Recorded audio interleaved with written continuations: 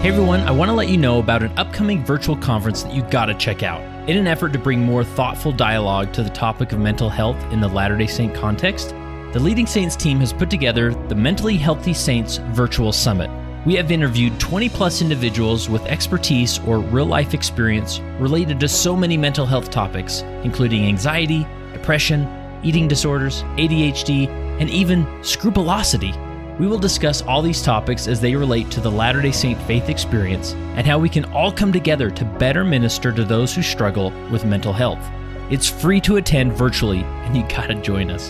For more details on the topics that we will cover during the summit and to register for free, text the word LEAD to 474747 or visit leadingsaints.org/mental-health. Again, text the word LEAD to 474747 or visit leadingsaints.org/mental-health.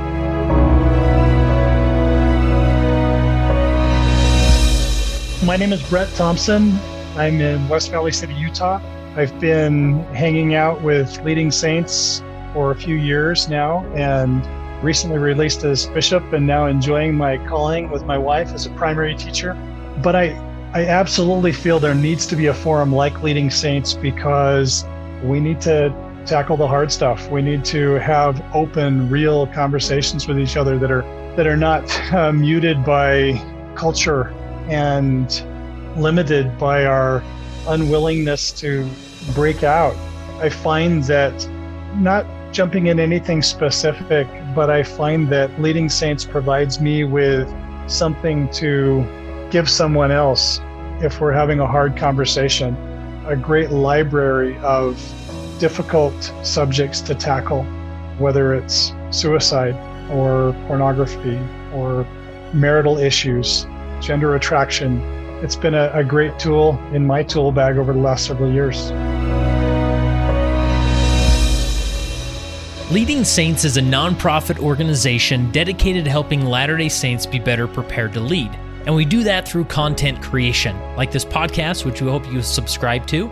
We also have a website at leadingsaints.org with thousands of incredible articles all about leadership in the context of being a Latter-day Saint. We host virtual summits, live events, and also have a weekly newsletter to keep you up to date on all things happening with Leading Saints. Visit leadingsaints.org for more information. Hey everyone, this is Kurt Frankum, the host of the Leading Saints podcast, and like I probably mentioned at the beginning of this episode, we have the Mentally Healthy Saints Virtual Summit coming up on May 18th, and I wanted to highlight one of the 20-plus presentations that we have for during the virtual summit, and this one is with Jody Moore. Now, these sessions are handled a little bit differently where I have them give a full presentation, about 45 minutes, sort of a monologue presentation, so you won't hear a lot of me asking questions until the very end where we have a great discussion. And this hopefully gives you a flavor of what you'll experience during the Mentally Healthy Saints Virtual Summit. So sit back and enjoy this presentation by Jody Moore.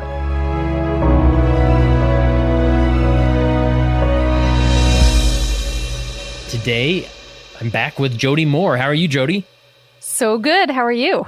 Very good. Now, man, we've done a handful of different podcast episodes. I think this is your second or third summit that you've participated with us. And you've always got just a different angle or perspective to share, related to whatever topic we're covering. So maybe introduce yourself, and then I'll bring up your slides, and we'll learn from you. Then we'll do some questions at the end. So, all right, sounds great. Thank you so much for having me. I love that you organize these great conferences, and I appreciate getting to participate.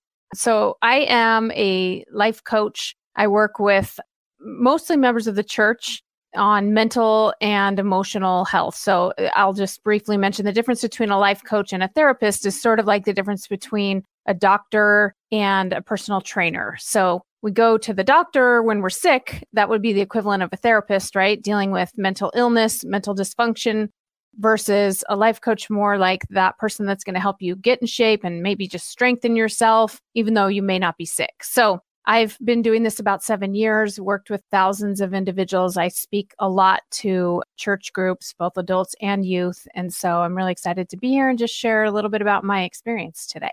We're going to be talking today. What I'm going to speak to you a little bit about today that Kurt and I thought would be really useful is how to help our youth.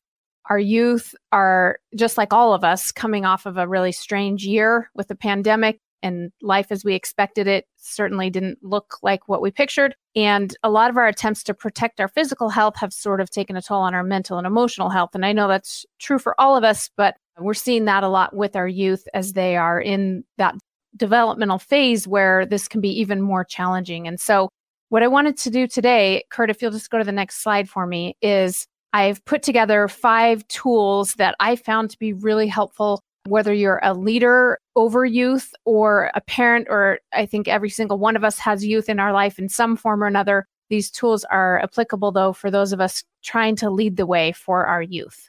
So if you go to the next slide, the first tool that I want to offer is that we normalize feeling unhappy. So I really wrestled with what to call it. Do I say normalize feeling bad, normalize feeling negative emotion? And both the word bad and negative have that connotation that something's wrong. And that's why I just called it feeling unhappy. But it's going to show up for our youth, just like it does for us as adults, in a variety of different formats. Might be worry, anxiety, stress, fear, disappointment, anger, whatever is not happiness. I think it's really powerful to give our kids permission to feel that way. In the past, we have, with good intentions, sent some messages that I don't think are useful. In other words, we've said a lot of like, just choose happiness. Happiness is a choice. Well, I think that's a powerful thing to teach at times, but there is an underlying message that there's something wrong if you don't choose happiness. And one of the most useful things that I found both for myself and for the youth that I have worked with is when they come to me and say, I feel really anxious, instead of me diving in saying, why do you feel anxious? What's the matter? And trying to solve for it as though it's a problem, I begin by saying, do you know what? It's okay to feel anxious. You're a human being. You're going to feel anxious at times. In fact, I feel anxious at times. We all do. It's a normal part of being a human. And it doesn't mean that we don't go talk about why and address that. We'll talk about that in a minute. But the first step is that I like to allow them to understand, or offer to them anyway, the idea that nothing is wrong. If you think about it, when we get the flu or we get COVID or something like that, right? We're like, oh, something's wrong. We got to fix that. And many of us talk about negative emotions in the same way. If my friend says to me, my child has a lot of anxiety, what they mean is something's wrong. And what I believe is that actually Heavenly Father created us, including all of our emotions, both the ones that feel great and the ones that don't, and that nothing is wrong. That child doesn't have the flu, although I will say that, of course, there are cases of chemical and hormonal imbalance, which is where you want to seek a clinical specialist. But for the most part, negative emotion is just a normal. And in fact, not only is it okay, it's actually really useful. There's a reason Heavenly Father gave us all those emotions. So by way of example, let's go to the next slide. I want to talk to you about a study that was done on stress. So this comes from Kelly McGonigal's book, which is called The Upside of Stress. There was a study done in 1998. They took 30,000 adults in the United States, and they asked them these 2 questions. They said, how much stress have you experienced in the past year? So they were looking for whether or not these individuals were stressed. And then they said, do you believe that stress is harmful for your health? Now, most of us have lived in a world and grown up in a world where we were taught that stress is not good for us. We were taught that we need to manage our stress. We need to minimize stress. And in fact, stress can lead to heart disease and high blood pressure and ulcers and all other kinds of problems. So most of us were taught that stress was not good for us, right? But this study, if you'll go to the next slide, here's what we discovered. They took the participants of the study and divided them into 3 different groups, okay? Group 1 was individuals that said, yes, I've experienced quite a bit of stress, high stress, and I believe that stress is harmful. I've been taught it's not good for you. Group number 2 was full of individuals who said, I've experienced a lot of stress, but that's okay. I don't think stress is really bad for you. I think it's fine. I don't love it, but I don't necessarily think it's harmful. Group number 3 said, I'm pretty low stress. I don't feel like I've had a lot of stress. Okay, so I want you to just take a guess as to which group, and I'll tell you the things that they looked for in this study were both length of life, so who died the earliest, but also who had the optimal amount of physical health and mental and emotional health? Who had overall the happiest lives? And some of us might have thought at one point, at least, that group number 3 did the best, the ones that had low stress. But what this study revealed was that actually group number 2 was the most successful, the healthiest physically and emotionally and mentally, and had the lives that they wanted. In other words, individuals that experienced stress but didn't necessarily think that the stress was bad for them fared better. And there's a whole bunch more to this study that I won't get into today, but actually what they concluded and what Kelly McGonigal teaches in her book is that believing that stress is bad for you is what causes heart disease, ulcers, high blood pressure, all the things that we've been worrying about, not stress itself. Stress itself is actually very useful. Stress tells us to focus. Stress tells us pay attention. Stress says reach out for help because you have more here on your plate than you can handle. So stress actually, and again, there's a whole book on this, but stress is actually good for us. And that is not only true of stress, that's true of anxiety, fear, all the other emotions that Heavenly Father created within us. Okay, so that's tool number 1. Remember that nothing's wrong when a youth that you're talking to tells you they feel negative emotion, and your first response shouldn't be, oh no, how do we get rid of this? It needs to be, all right, that's okay. That's because you're a human. We can do this. And that is tool number 1. So let's go to number 2. Number 2 thing I want to offer to you is to focus more on thoughts and less on actions when you are speaking to youth. It's natural for us to talk about what we should do. Okay, so let's say you're dealing with a youth who is trying to stop some kind of a bad habit. Okay, maybe they're engaging with pornography or something. Natural tendency is for us to go to actions. Do this, don't do this. Nothing wrong with that, but it's just much more powerful to spend more time than what we are doing right now focusing on their thoughts, focusing on what they're believing, what they're thinking, what is driving that behavior in the first place is always thoughts. Okay, so focusing on action is sort of like putting a Band-Aid on a broken arm. We don't want to just put a Band-Aid or even just taking Advil for a broken arm. Yes, it might minimize the pain, but ultimately we want to understand where the bone is broken. We want to properly cast it. We want to heal that broken bone, not just take Advil or stick a Band-Aid on there as a temporary fix. Okay, so that comes from just having discussions with youth, not just about what do you do or what are you going to do differently, but like, what are you thinking when that happens? What's the story you're believing? What are you thinking now that you've made a mistake? A lot of the youth I've been talking to are having a lot of mixed thoughts about the future. They're saying things like, I don't know what's going to happen in the future because I thought this year I was going to go to the prom and now it seems like I'm not. And I'm just scared. What if my future doesn't turn out? So those are all thoughts, right? And I say to them, you get to believe anything you want to about the future. And you thought you knew what the future was going to be before, but you didn't. Just like we never actually know the future. And we just spend some time discussing it, right? Instead of going straight to action, like, well, just make good decisions and go to college and keep the commandments. That's all good advice. But there's a whole nother layer underneath, which is what they might be believing. There's a scripture on the next slide here I want to share with you. Actually, a couple scriptures. Let's go to this one first. In Isaiah 55, it says, "For my thoughts are not your thoughts, neither are your ways my ways, saith the Lord." So notice in this scripture, the Lord is talking to us about like, listen, I'm not like you. He does talk about action. He says, my ways are not your ways, but he begins by saying, my thoughts are not your thoughts. I don't think about things the same way you do. I think about things on a higher level. I think about things on a more eternal level, or he has a greater level of understanding, right? And that our goal is not just to become like the Lord in the way that we behave, but in the way that we think. That is our goal. And I think that's a really important part of it. There's another scripture on the next slide here that comes from Mosiah.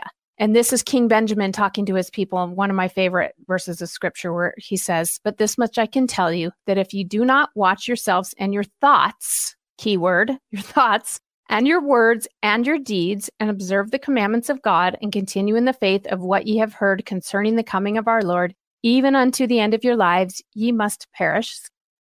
And now, O man, remember and perish not." So I personally, when he says ye must perish, I mean, what does King Benjamin mean by that? All of us are ultimately going to die as far as our mortal experience. I think that there's a lot more to it than that. I think it has to do with the quality of our life. the quality of what we're able to experience, but also to produce and create. And I think that this scripture is about more than just making sure we don't have impure thoughts.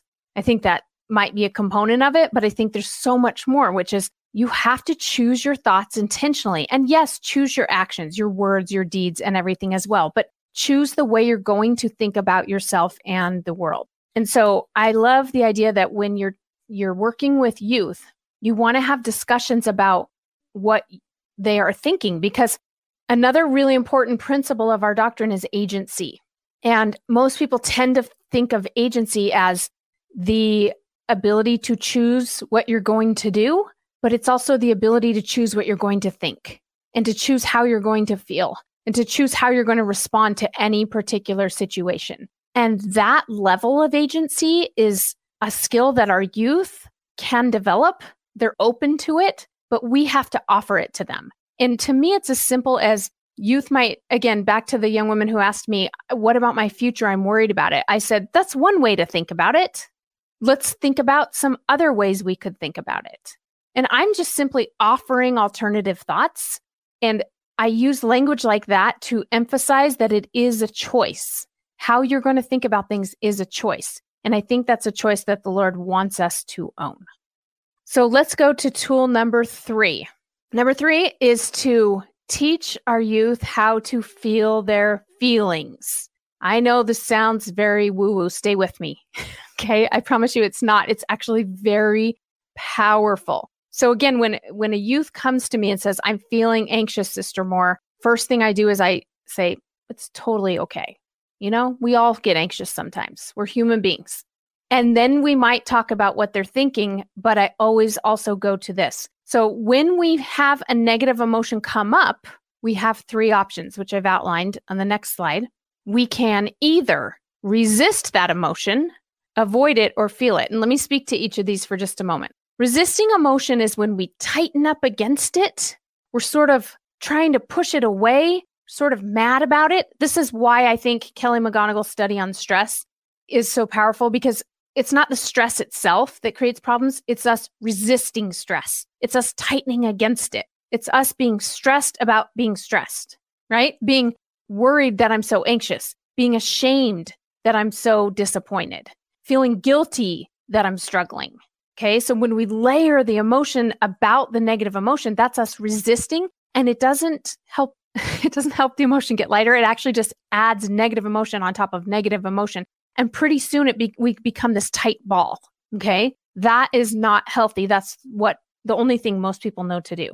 Number 2 option we have is to avoid our feelings. Now, I think if you can avoid a negative emotion, if you can escape it, there are some times when there are healthy ways to do that, and I'm all for that. Like sometimes if I'm feeling anxious or stressed and I just go for a walk or a short jog, it really helps me sort of get rid of that feeling.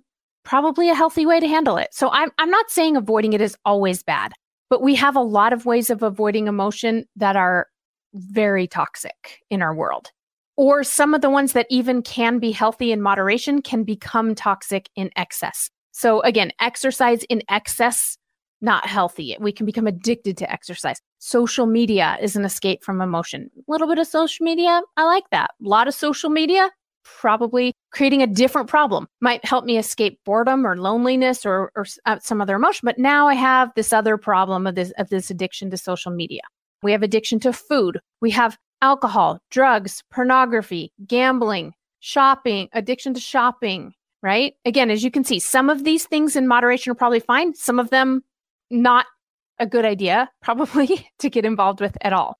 And I really do feel for our youth because they're growing up in a world, and I feel like this makes me sound old because I remember like leaders saying this when I was a youth, but they're like, I feel so bad for you. Your world is so hard. But I do think it gets more challenging with every generation, and our youth have an easy button. Number 2, that avoiding emotion is just like, let me just hit the easy button. Instead of feeling this way, let me just get on my phone. Instead of feeling awkward, socially awkward, let me just get on my phone.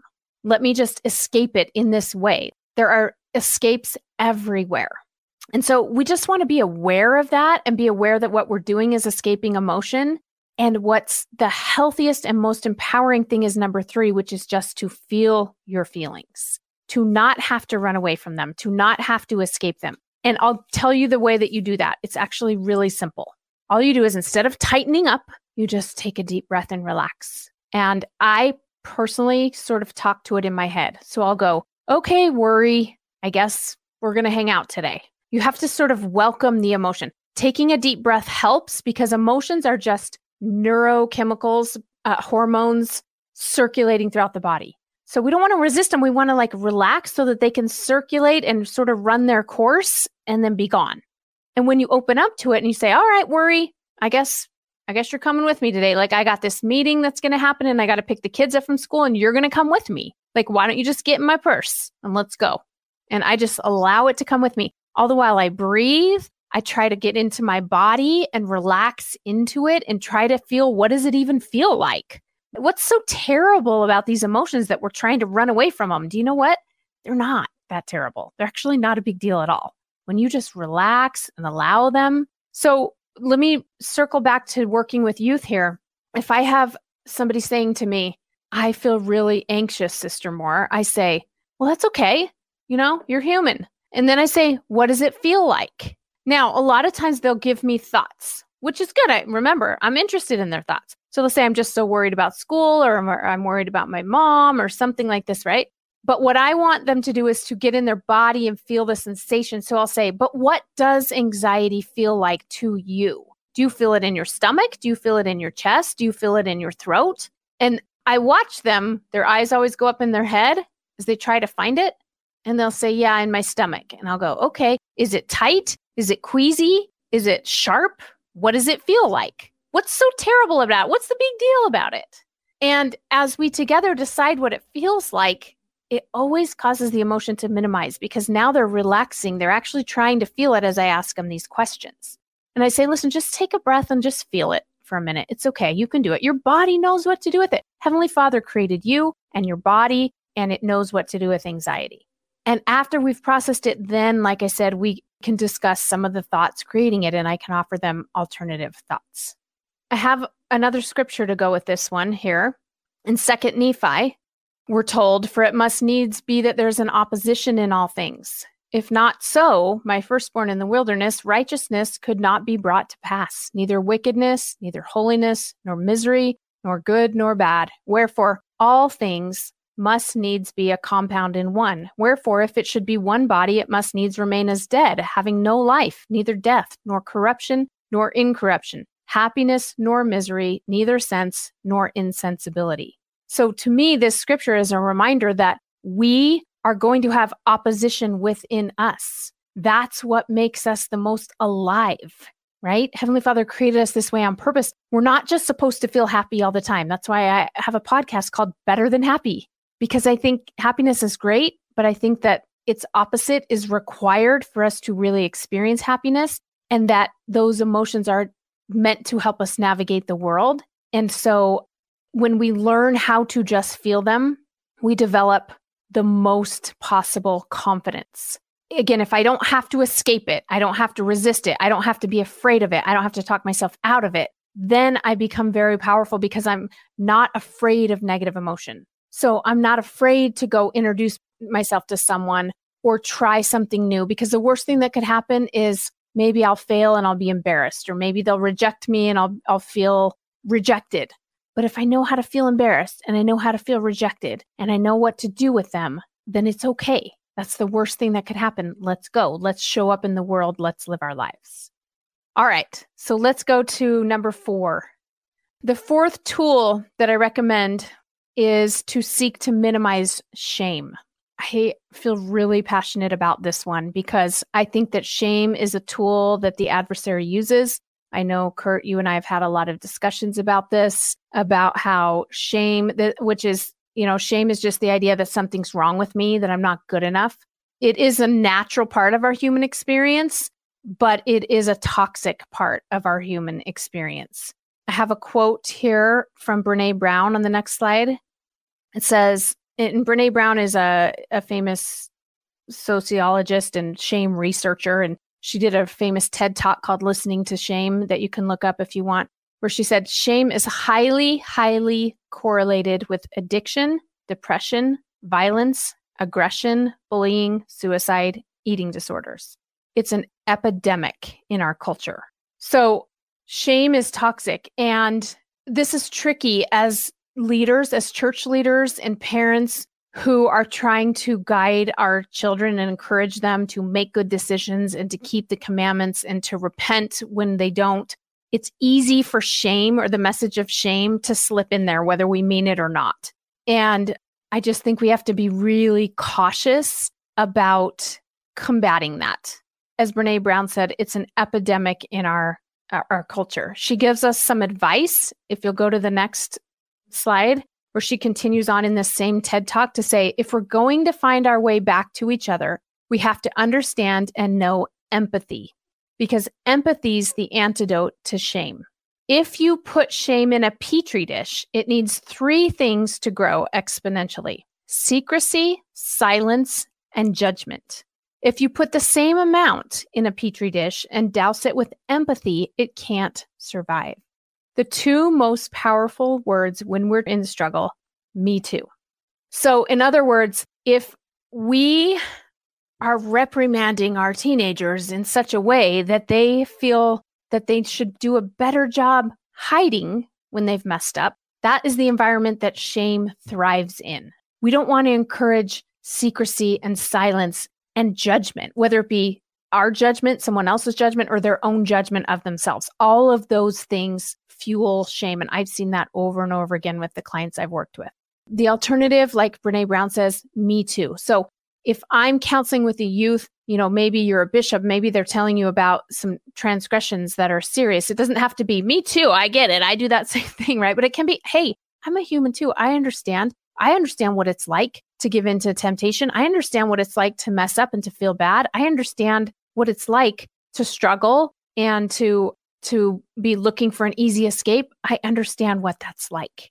And I do want to share one personal story here where I had a bishop that really changed my life so much. He really impacted me. He probably doesn't even remember me because it was a student ward where people are just coming and going like crazy, right? But Bishop Steve Lang in California, I went in, I needed to counsel with him about some areas of my life that were a little bit off track. And I was so filled with shame, as I'm sure is often the case, right? When you go talk to a bishop, you're embarrassed and you're ashamed. And I was just emotional. And I remember him saying to me, tell me somebody in your life that you really love. And I said, my sister, Natalie. We're really close.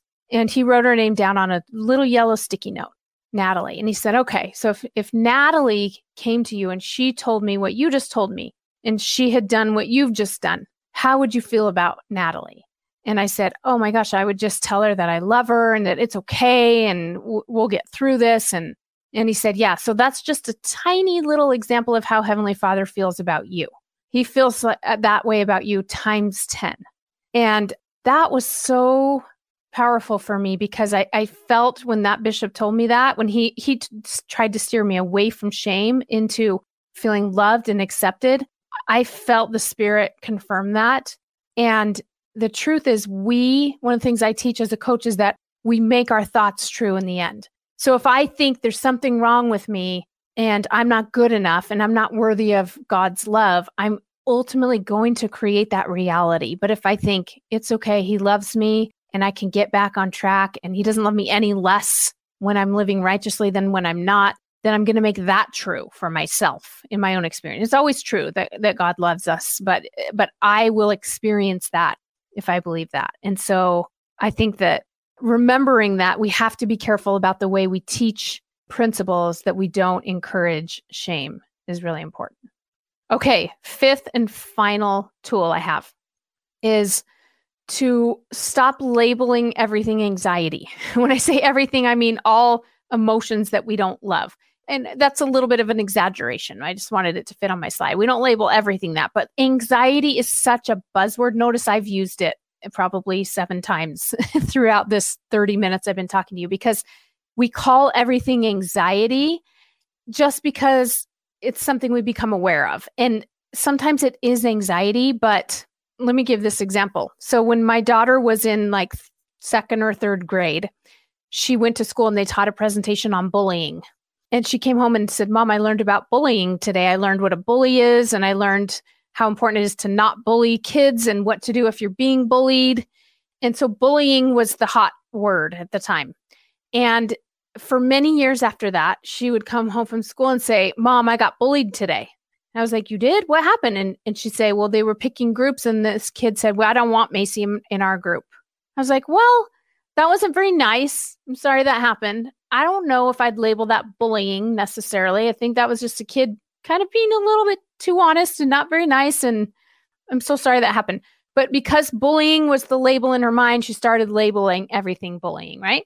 And that's a little bit what we've done with anxiety. When I go speak to youth, the word anxiety always comes up. And I do think that we have a lot of you struggling with anxiety, but I also think a lot of them are just labeling it that. And then again, thinking, see, this is a problem. I need to fix it. So if somebody says to me, whether it be one of my kids, a youth I'm talking to, a friend of mine even, I have anxiety, I say, what's going on? And a lot of times they'll describe to me, well, I have a big project due at school, or I have finals, or I have whatever, I didn't make the team. And I sometimes offer a different label. I'll say something like, well, it sounds like you're just really disappointed. It sounds like you have stress. It sounds like you have overwhelm. It sounds like you're fearful. And is that true? And the only reason I do that is I think that we have a lot of baggage around the word anxiety, and I'm trying to minimize some of that for them. And I think that increasing our emotional vocabulary and having more words to go to than just anxiety can be useful. I have a quote here from Psychology Today talking about our need to increase our emotional vocabulary. It says, the earlier we can recognize the signs in our bodies, in other words, the feelings in our bodies, as feelings that need to be expressed, and the better we become at accurately identifying them, the better our chances at learning how to manage them. So there's a whole bunch of data and research out about this today that if I can more accurately label that negative emotion, what it truly is, I become more empowered around it. I've discovered that for me, restlessness is a common visitor. It's not stress always. It's not even boredom. It's restless. It's this kind of like, what should I do? I don't quite have time to do what I need, but I kind of want to do this other thing instead. It's restless. And so again, just keeping in mind that everything is not anxiety. Okay. Last thing I want to share with you, last slide here. I think it's so important that we have to work on up-leveling our own emotional health as well. We have to get better at doing all of these things. We have to get better at understanding how to feel feelings, because when we know how to feel them and we realize they're not dangerous, then we react differently when those that we are trying to guide come to us with them. And when we learn how to examine our own thoughts and choose our thoughts, we can help others to do that. So I think all of this, I always am my first client. I'm always trying to get better at it myself, but those are the 5 tools I have. So what's confusing, Kurt? Let's discuss. You got it. That was great. You nailed it. Phenomenal. I don't know what else we can do here, but actually I do have a list of thoughts and questions here. You know, just starting out, just like this idea of normalizing feelings it's like when you sit with that, it's so like, thought-provoking, and there's so much you can do with that. And it led me to an example that in my own life that just happened last night. I have a 6-year-old boy, and last Saturday he was on his bike, he fell, and he split his lip open. Like, it was pretty gnarly. And so we had to go to the Instacare and get it stitched up. And he was a champ. He like barely cried, and we were all proud of him. But the doctor told us anyways, like for about 2 or so days, don't drink water or any drink from a cup because it may prematurely make the stitches dissolve. And so he's like, all right, I can do that. So we've been very hyper vigilant about making sure he has a straw and he's drinking from a straw. Okay. Well, last night, and it's been, that time period has passed, but he's still pretty diligent with drinking from a straw. So last night he goes in the kitchen to get a drink, and suddenly I hear him like startle, and then he runs over and suddenly he says, Dad, it was an accident. And he just breaks down in tears and just starts crying about, he's like, guy. I didn't. And it was through these tears, he could barely get the words out. He was so disturbed. He's like, I forgot to drink from the straw. Right. Now, as a father, like at first I'm like, what happened? Is something on fire? Like he was you could tell like this was an intense moment he was having. Yeah. So as a father, I'm freaking out, like, what's going on? What's going on? And then when I realized what had happened and he is so disturbed by it, naturally as a father, I want to say like, tase him, like, listen, like it's all okay. Like forget about that. The doctor said 2 days, or past the 2 days. It's not going to impact your stitches. You're fine. Yeah. But instead I sort of tried to just sit with him in that moment of feeling like that panic and that, the uncertainty of maybe I've made a mistake. Right. And I just sort of tried to say, wow, you were afraid that your stitches are going to fall out too soon, huh? He's like, yeah, I was. And oh, wow. And then once we sort of came around to maybe stabilizing feelings, we had a conversation about, well, guess what? The doctor actually said that you could drink out of a cup at this point. So feel free to drink out of a cup. But again, it's such a hard, like on paper, it makes sense. But in practice, sometimes you need to that response of like, no, it's all okay. It's all okay. Yeah. Like, don't be upset. Don't feel that way, right? Yes, I think it is natural, but just takes a little bit of awareness of how powerful it is, because you slowing it down like that and just taking a moment to use that as an opportunity to teach your son how to feel fear is such a gift, because one day he's going to be older and it's going to be, I forgot to file my taxes or something, it's going to feel more legitimately scary, but you've taught him how to feel fear. And I like to use those little opportunities that aren't dangerous, where he's not in danger and nothing's gone wrong. And sometimes the verbiage that helps me remember to do it is, this is the part. So I'll say to my kids, oh, this is the part of being a human when you feel afraid, because you're thinking you've made a mistake. Isn't it crazy? Like, I know it doesn't feel good. It makes you cry, but notice how your chest feels right now. You feel heavy? Does it feel fast? Do you feel hotter or cooler? Like, as if I can, I'll try to keep them in it for a moment. And I'm like, this is the part, like we're on a journey as humans and I'm a little bit ahead of you. I've felt fear more often than you. So I'm like, this is the part where you feel afraid. This is the part where whatever. And then, just like you said, then I'll go offer them some other thoughts. So you don't actually have to be afraid, because nothing's wrong here. But now they're empowered around, I can do fear. I did it with my mom. We did it together, Yeah. So.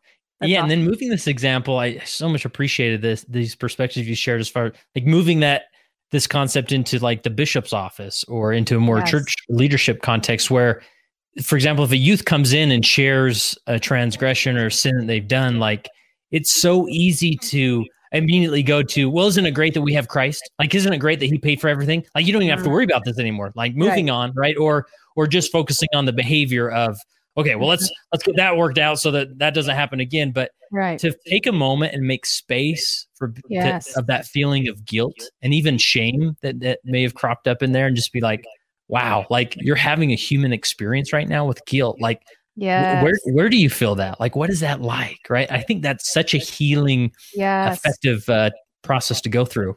I love that. And to follow it up with, like, I've felt that before too. Yeah. Like, so it's not like a judgmental, like, this is the part where you struggle and you pay for it, but it's just like, oh, this is the part after a transgression where you feel terrible. I can relate to that. And that's because you have the light of Christ within you. If you didn't have that, you wouldn't feel terrible. But it doesn't feel great, right? But we can do it. And then we can move on to the feeling better. Yeah.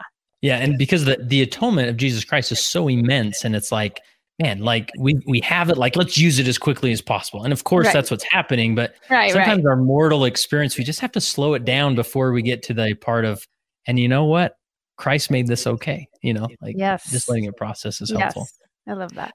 And then with like this idea of normalizing stress, and man, you said like, I don't remember verbatim how you said it, but like, we're not just trying to become like God, but we're actually trying to think like God as well. And that's like such a powerful thought to me, of like, that's so true. Like, I want to learn how God thinks so that I can maybe mimic those habits and become more like him. And sometimes we joke around, and I don't know about you, Jody, but sometimes I assume that when we get to heaven or celestial glory, we just eat pie all day. Because if we ate pie in immortality, we would get fat and die, right? But not in the next life. We can just eat pie all day. But I've learned just through my experience, like stepping back and saying like, well, what if actually pie is still unhealthy for us in heaven, but we actually don't want it? Like, we've become to this level where we don't want things that are unhealthy. We actually would prefer broccoli over pie, right? And that would be weird. I don't know if that's heaven, but anyways, moderation. Yeah, you're right. And I spoke to some youth recently and we were talking about this topic. There's the old quote, "What would Jesus do?" What would Christ? And there's the bracelets, WWJD, right? What would Jesus do? I'm like, that's a great question. Like, you can't go wrong asking yourself that question. But what about if we asked ourselves, what would Jesus think? And again, I spoke to a group recently about, the pandemic and the last year. These were all high school seniors. So they're all like, we didn't get to go to prom. We didn't get to have graduation. And I said, okay, so what do you think Christ would think in this situation? Do you think he'd want to be disappointed? And we all agreed he might. Yeah, he might be disappointed. Then I'd say, do you think he'd be fearful that the future's not going to be what it's supposed to be and that something's gone wrong? And they all agreed, no, I don't think he thinks that. He would think that. I think he'd think everything's right on track. So there's like a clean pain of like, this is an appropriate emotion that you're going to want to allow. Let's get good at feeling it. And then like, there's the ultimate, the way Christ would think would be, he has faith in God and his plan. And we can do both. We can hold space for both. Yeah. Yeah. So powerful. And so as you were talking to us, I just thought of the, as far as normalizing stress, like how powerful a thought that is, or a concept to consider, that oftentimes we think like, well, when we become like God, we live in a place where there's no stress. Like heaven is just beautiful and there's zero stress. But what if actually there is stress, but we have developed so much as an eternal being that we're able to handle that stress? And so what an important skill set to begin to learn and develop and experience here in mortality is not saying like I need stress to go away, but say, well, stress is here, but I know how to handle it, or I'm learning how to handle it.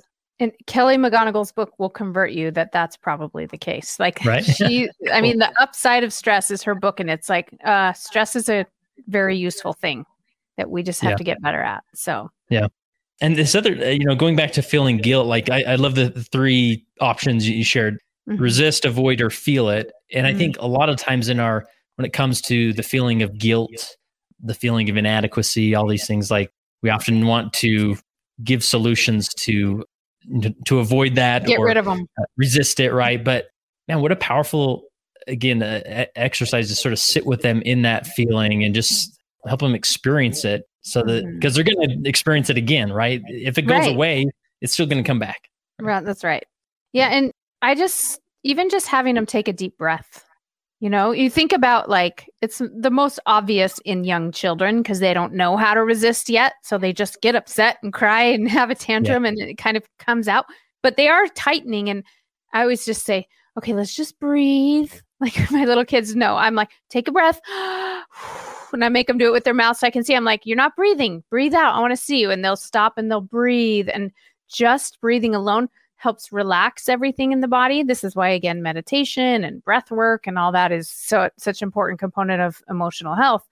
But even if you don't, if you're not comfortable helping them find it in their body, just to remind people, take a breath and relax and just be sad if you want to be sad, or be scared if you want to be scared. I want to share one other story, which is why my daughter, one of my kids, when she was little, we were going to the doctor and she was going to have to get shots, and she's old enough to know what's going on. And so we get to the doctor and she starts crying immediately. And this was years ago, I start trying to talk her out of it. I'm like, it's okay, honey, settle down. Don't be scared. Mommy's right here. It's going to be fine, and I immediately start helping her resist it. And the doctor said, she was a woman doctor, and she said to my daughter, no, just go ahead and cry. Are you scared? If you're scared, you should just cry. And I was like, what are you doing to my child? What's going on here? But it was so powerful. I realized, like, yeah, it's okay if she can cry. This doctor has seen crying kids before. I don't need to try to. She's like, if you're scared, you should just cry. And it was just a powerful example of like, nothing's wrong. It's natural for her to be scared that she doesn't want to get a shot. And we don't have to always talk them out of it.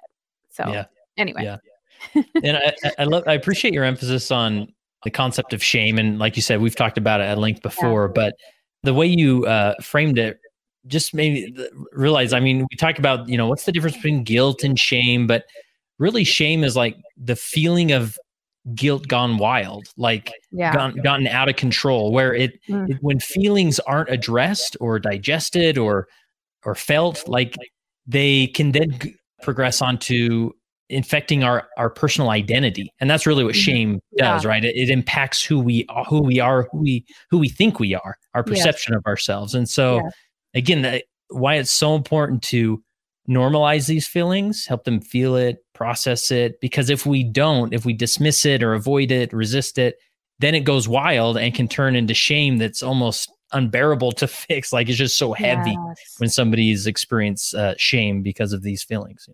Yeah. And Brene Brown does talk a lot about that, actually. You know, the statistics I shared on how shame is so toxic. She goes on to say that actually guilt is pretty useful and helps us course correct and helps us just identify changes that we want to make. I just find that it's very unusual for someone who's feeling a lot of guilt not to go right to shame. Yeah. I rarely see somebody go, oh, yeah, that was useful information. Okay, let's fix it and move on. Like shame almost always tries to creep in. And so I think just to be aware of, you know, again, if you're a bishop and somebody's there counseling with you, odds are they already feel guilty or they wouldn't be there. And they probably don't need more help feeling guilty. They probably need help now redirecting. In most cases, I would assume. Yeah. And I love the concept of sort of seeing these feelings like guilt as sort of your friend. Like, look, my friend guilt got me here to this bishop's office. Like, I don't know if I would come here seeking help without my friend guilt here.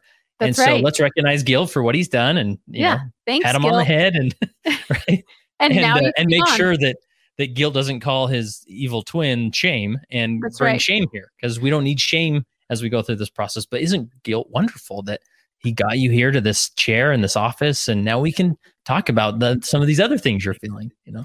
And let me just add on, I can't remember who the woman is that teaches this, but she says that guilt is an indicator that you have two conflicting desires happening. So let's say I stole something from the store. So I have the desire for that thing that I maybe don't have the money to buy, but then I have this desire to be honest and to not steal. And that's where guilt says, wait, these two things don't match up. And so guilt is information. So if we take it and go, okay, do I want to keep this belief that I don't want to steal? Yes, I want to keep that. Do I want to keep the desire for the thing? Well, maybe I just want to manage that a little and I want to not have it control me. We do experience guilt sometimes for two seemingly conflicting desires that are both desires we want to keep. For example, you know, maybe I go to the gym and I feel guilty leaving my kids at home, or I feel guilty that they didn't want me to leave and they missed me, but I want to go to the gym and exercise. So I take a look at them. Do I want to exercise? Do I want to give myself time? Yes. Do I want to be there for my kids? Yes. Okay. So I want to keep both of those. So that means I just need to go, okay, guilt, like you said, thanks for coming along and pointing out to me that I have these conflicting desires, but you can leave now because neither one of these is a problem. I'm just going to make a decision in the end, and I don't need to feel guilty all the time. Yeah. So anyway. Really good. Really good. And this concept of increasing our emotional vocabulary is fascinating, because you're right. Like, I hadn't thought about it, but sometimes we just throw away that anxious label, like, oh, that's anxiety, this, you know, and it is sort of a nice umbrella term at times, but there is power in maybe increasing your emotional vocabulary. And so, like, what's the process of doing that, other than maybe going to a thesaurus or something? I honestly give my clients a list of like 200 emotion words. And we do look at it sometimes, because sometimes we're like, oh, that's the one. I wouldn't have thought of that, but it is that describes it so much better than whatever I was saying. So it's honestly, although it sounds silly, like going to a thesaurus is not a bad idea. I think as my kids are getting older, I even want to like print that and put it on our bulletin board with all the other stuff we have up there. And for my sake, as much as anything, so that when I'm talking to them, when my 14-year-old says to me, I just feel nervous about going on the camp out, I'm like, was it nervous? Tell me what's going on. And as he gives me his thoughts, I'm thinking, what emotion is this? It's discomfort. It's anticipation. I'm just trying to, and again, the only reason for that is because we have more leverage over it when we name it more accurately.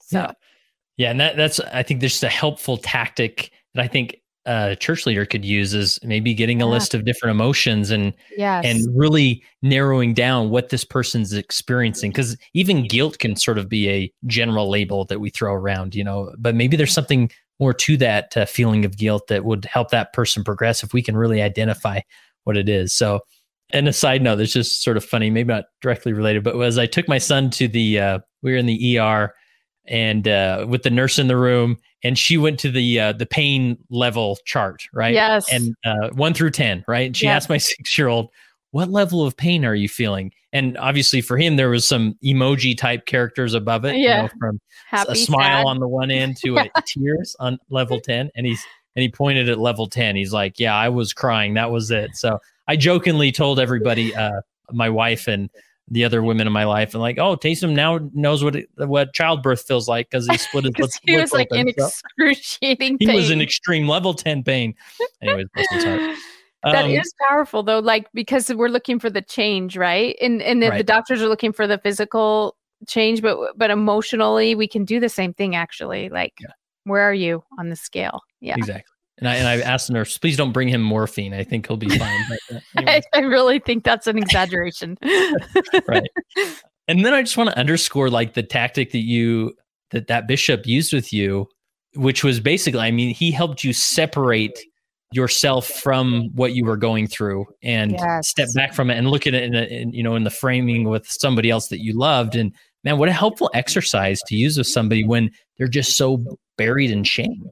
I think that's like I said, I remember him writing it on a sticky note because he put that sticky note inside the cover of my scriptures, and he said, every time you're feeling really bad, I just want you to open it and look at Natalie's name and remember that you're loved. And then the other thing he did is so that would speak more to the thoughts and the feelings part. And then he did address behavior. He said, listen, this is my cell phone number. He wrote it down, put it on another sticky note, and he said, I just want you to call me, and I'm not going to answer, but just call my voicemail, once a week or whatever, and tell me I did a really good job this week. Mm-hmm. And that's it. And I'm not going to answer. And so just like, he's amazing. He's been a bishop like 25 times because he's so good at it. I'm like, you should stop being so good at it. Maybe you'll get a break. That's awesome. Awesome. Wherever, hopefully he hears the shout out that we're giving him on this. So awesome. Well, I think that's all my questions. Just again, Jody, just so helpful in maybe stepping back and understanding some of these concepts, because in the context of the summit of mental health, it's easy to sort of default to the extreme, chemical imbalances and deep clinical depression and these things. But a lot of time, just these simple tactics that we can maybe understand and use really help level out some of that, those variabilities in the mental health of individuals we work with, and even ourselves, right? Because there's still shame and guilt and different anxious feelings that a church leader feels that sometimes they don't know how to reconcile, or they feel it stimulates further guilt and shame because they think, I don't think I'm supposed to be feeling that feeling because I'm in this position, right? So really good approach to mental health. So I have one more question for you, but is there anywhere, obviously if people want to follow more about what you do, if they're not familiar with your platform and the advice and help that you give, where would you send them? Yeah. So I have a podcast called Better Than Happy. That's a great resource. And then you can go to jodymoore.com. There's lots of tools there. You can find me on Instagram if you want, Facebook, but just my website will be a great place to get started. jodymoore.com. Yeah. Awesome. The last question I have for you, Jody, is just if you're in a room full of leaders who are desperate to be a better minister to individuals who struggle with mental health, what final encouragement would you give them? This is going to sound like odd advice, but I think I would say to embrace that you are going to do an amazing job and you're not going to do a very good job in some ways. So I think all of us, again, if we go back to opposition in all things, we're going to have things that we're good at and things that we're just not good at.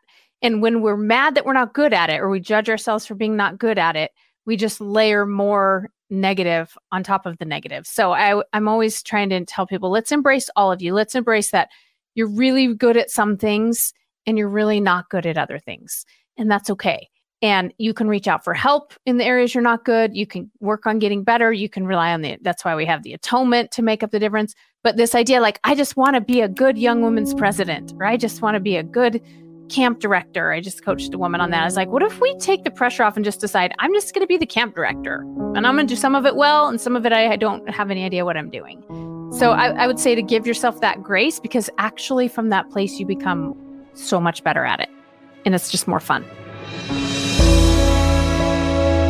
That concludes this presentation and interview with Jody Moore. A shout out to her. She is always so giving to the Leading Saints community. You know, if you're not following her podcast and all the good that she's doing on her platform, definitely take the time to check it out. By now, you've seen just the quality. I think at this point that we've published 3 different sessions from the Mentally Healthy Saints Virtual Summit. It's going to be awesome. I've listened to every last session because I hosted each one. And it's so good. I think you'll find it so helpful. It's free to attend and watch. And so wherever you are in the world, please check this virtual summit out by going to leadingsaints.org/mental-health, and you will not regret it. And I'm looking to launch this starting May 18th, so jump in and don't miss a minute. And don't forget to register for free for the Mentally Healthy Saints Virtual Summit by texting the word LEAD to 474747 or visiting leadingsaints.org/mental-health.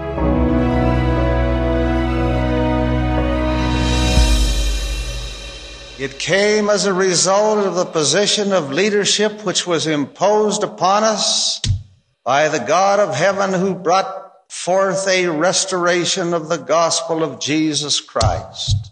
And when the declaration was made concerning the only true and living church upon the face of the earth, we were immediately put in a position of loneliness, the loneliness of leadership, from which we cannot shrink nor run away, and to which we must face up with boldness and courage and ability.